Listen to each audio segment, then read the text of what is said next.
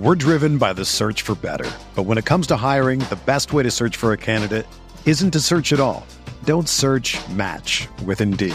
Indeed is your matching and hiring platform with over 350 million global monthly visitors, according to Indeed data, and a matching engine that helps you find quality candidates fast. Ditch the busy work. Use Indeed for scheduling, screening, and messaging so you can connect with candidates faster. Leveraging over 140 million qualifications and preferences every day, Indeed's matching engine is constantly learning from your preferences, so the more you use Indeed, the better it gets. Join more than 3.5 million businesses worldwide that use Indeed to hire great talent fast. And listeners of this show will get a $75 sponsored job credit to get your jobs more visibility at Indeed.com/Blue Wire.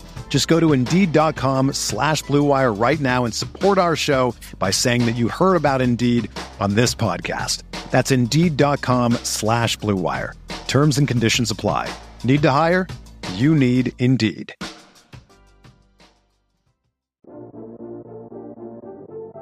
An opportunity for Luka Doncic and the Mavericks to take the lead and now win the game. Double team. Dinwiddie, buzzer beater!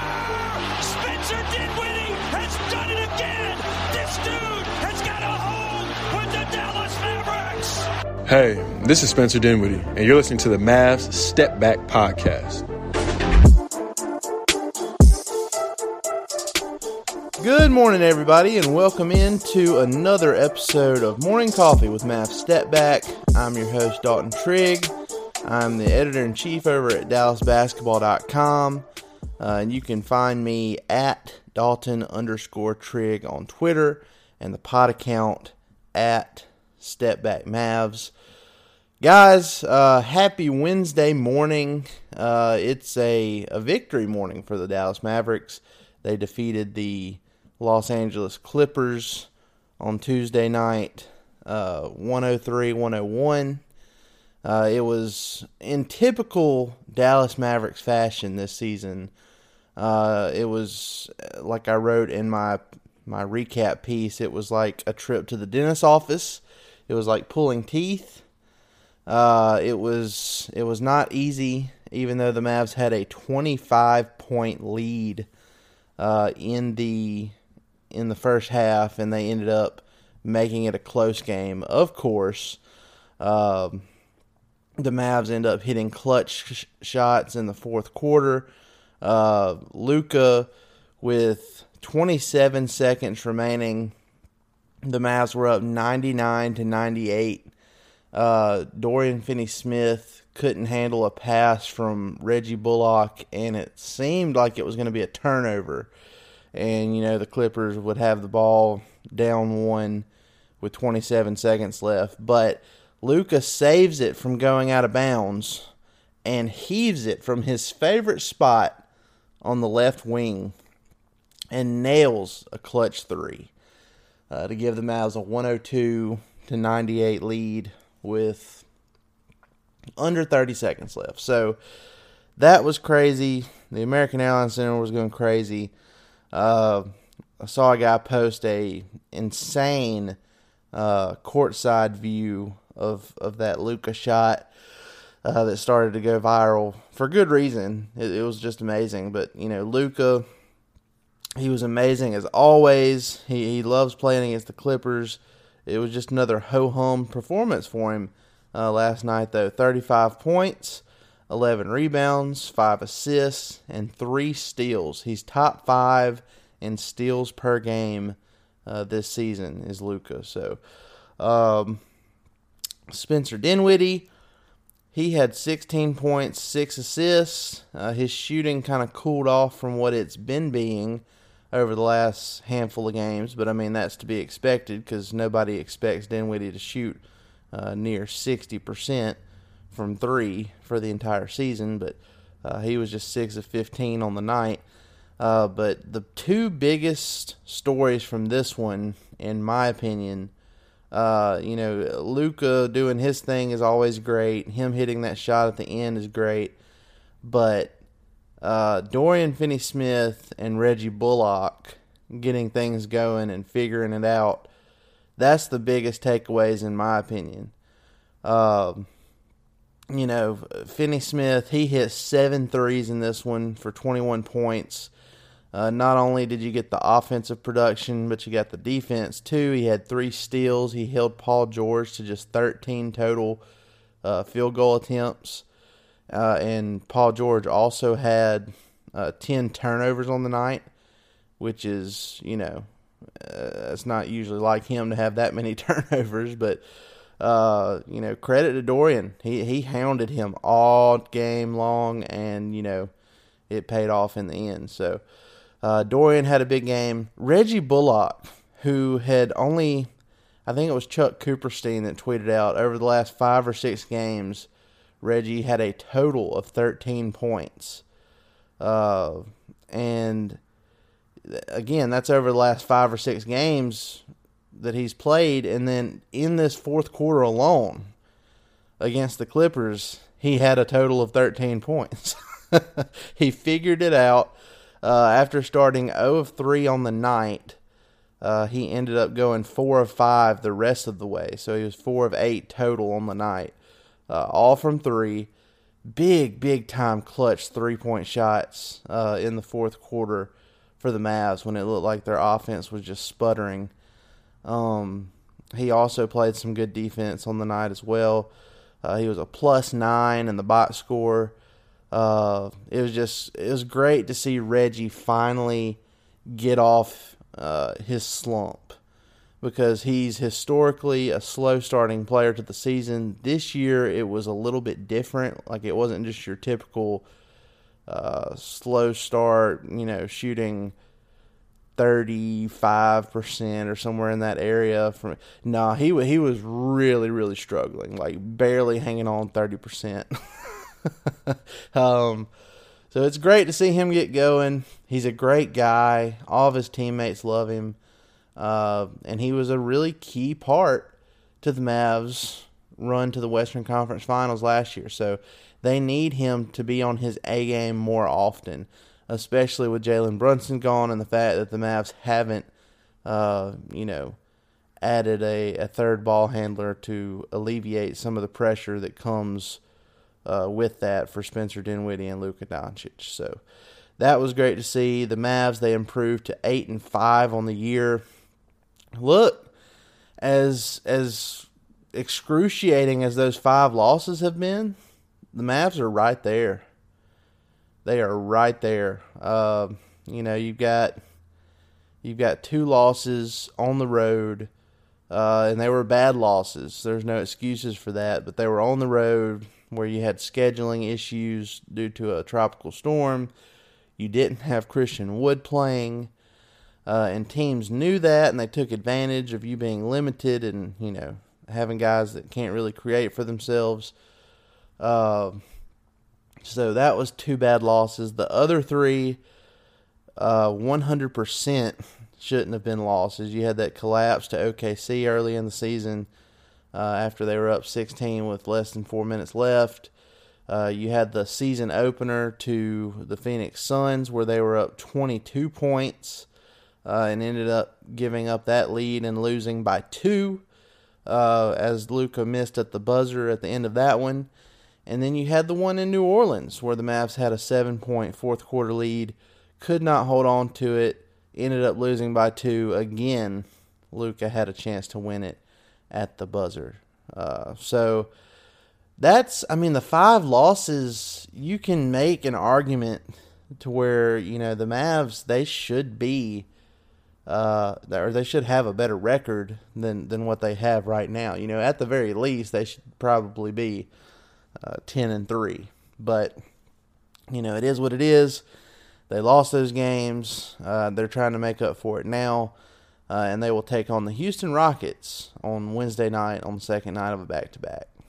So we will see if Luka plays. Him and Kidd kind of talked about how they would get together and see if he needed to take a rest for this one. If so, it would be nice to see some of the backup guys step up. Frank Ntilikina, he hasn't really done anything since coming back from his injury. Facu Campazzo. We're driven by the search for better. But when it comes to hiring, the best way to search for a candidate isn't to search at all. Don't search, match with Indeed. Indeed is your matching and hiring platform with over 350 million global monthly visitors, according to Indeed data, and a matching engine that helps you find quality candidates fast.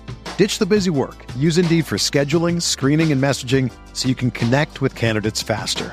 Leveraging over 140 million qualifications and preferences every day, Indeed's matching engine is constantly learning from your preferences, so the more you use Indeed, the better it gets. Join more than 3.5 million businesses worldwide that use Indeed to hire great talent fast. And listeners of this show will get a $75 sponsored job credit to get your jobs more visibility at Indeed.com/Blue Wire. Just go to Indeed.com/Blue Wire right now and support our show by saying that you heard about Indeed on this podcast. That's Indeed.com/Blue Wire.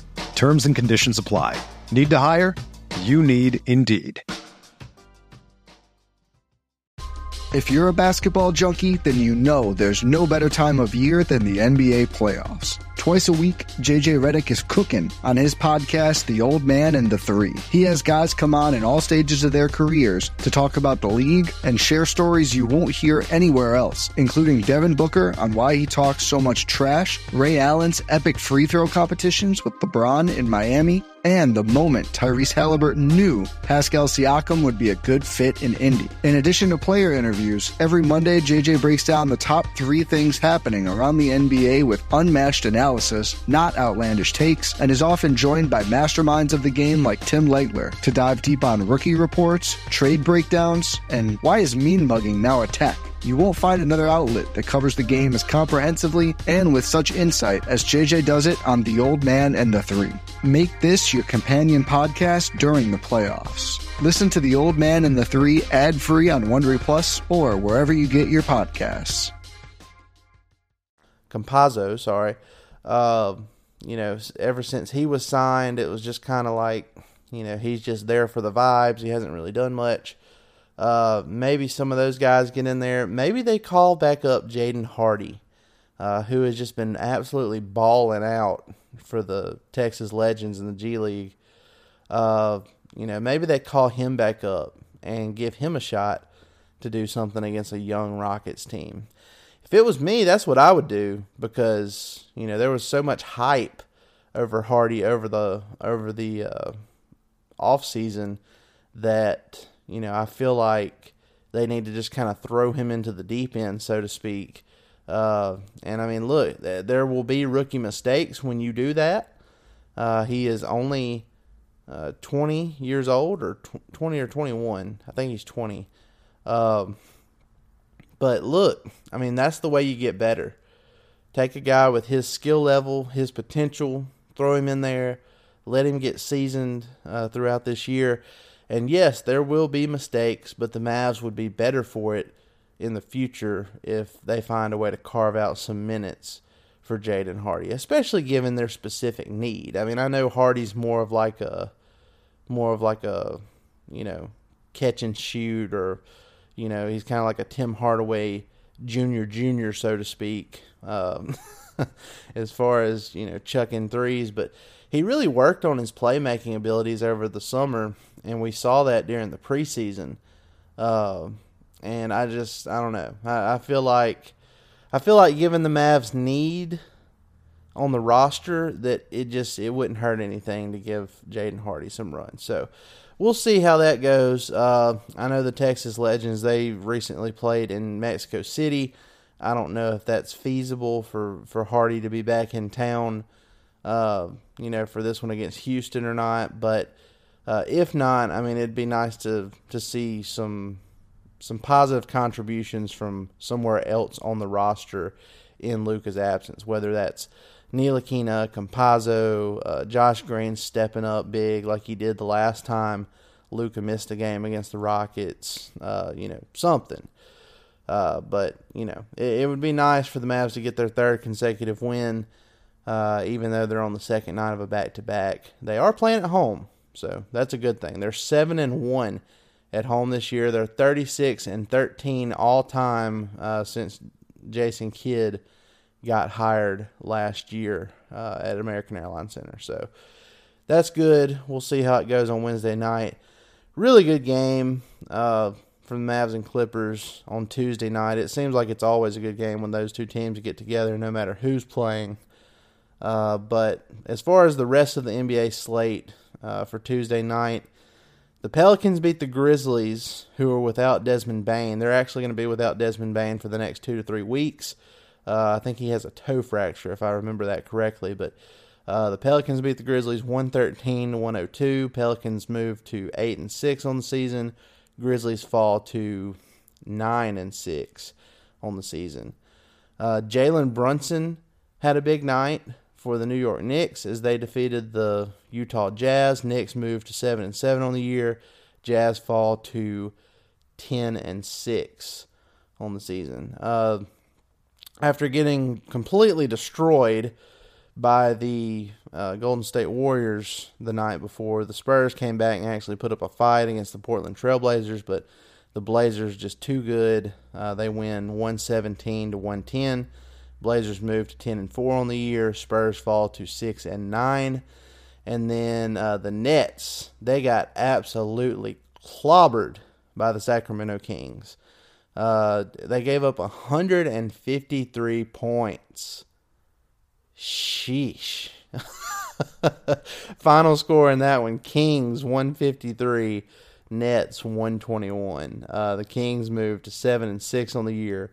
The Brooklyn Nets are 6-9. So that's not very good. You don't know what's going to happen with the Kyrie Irving situation. He's still suspended.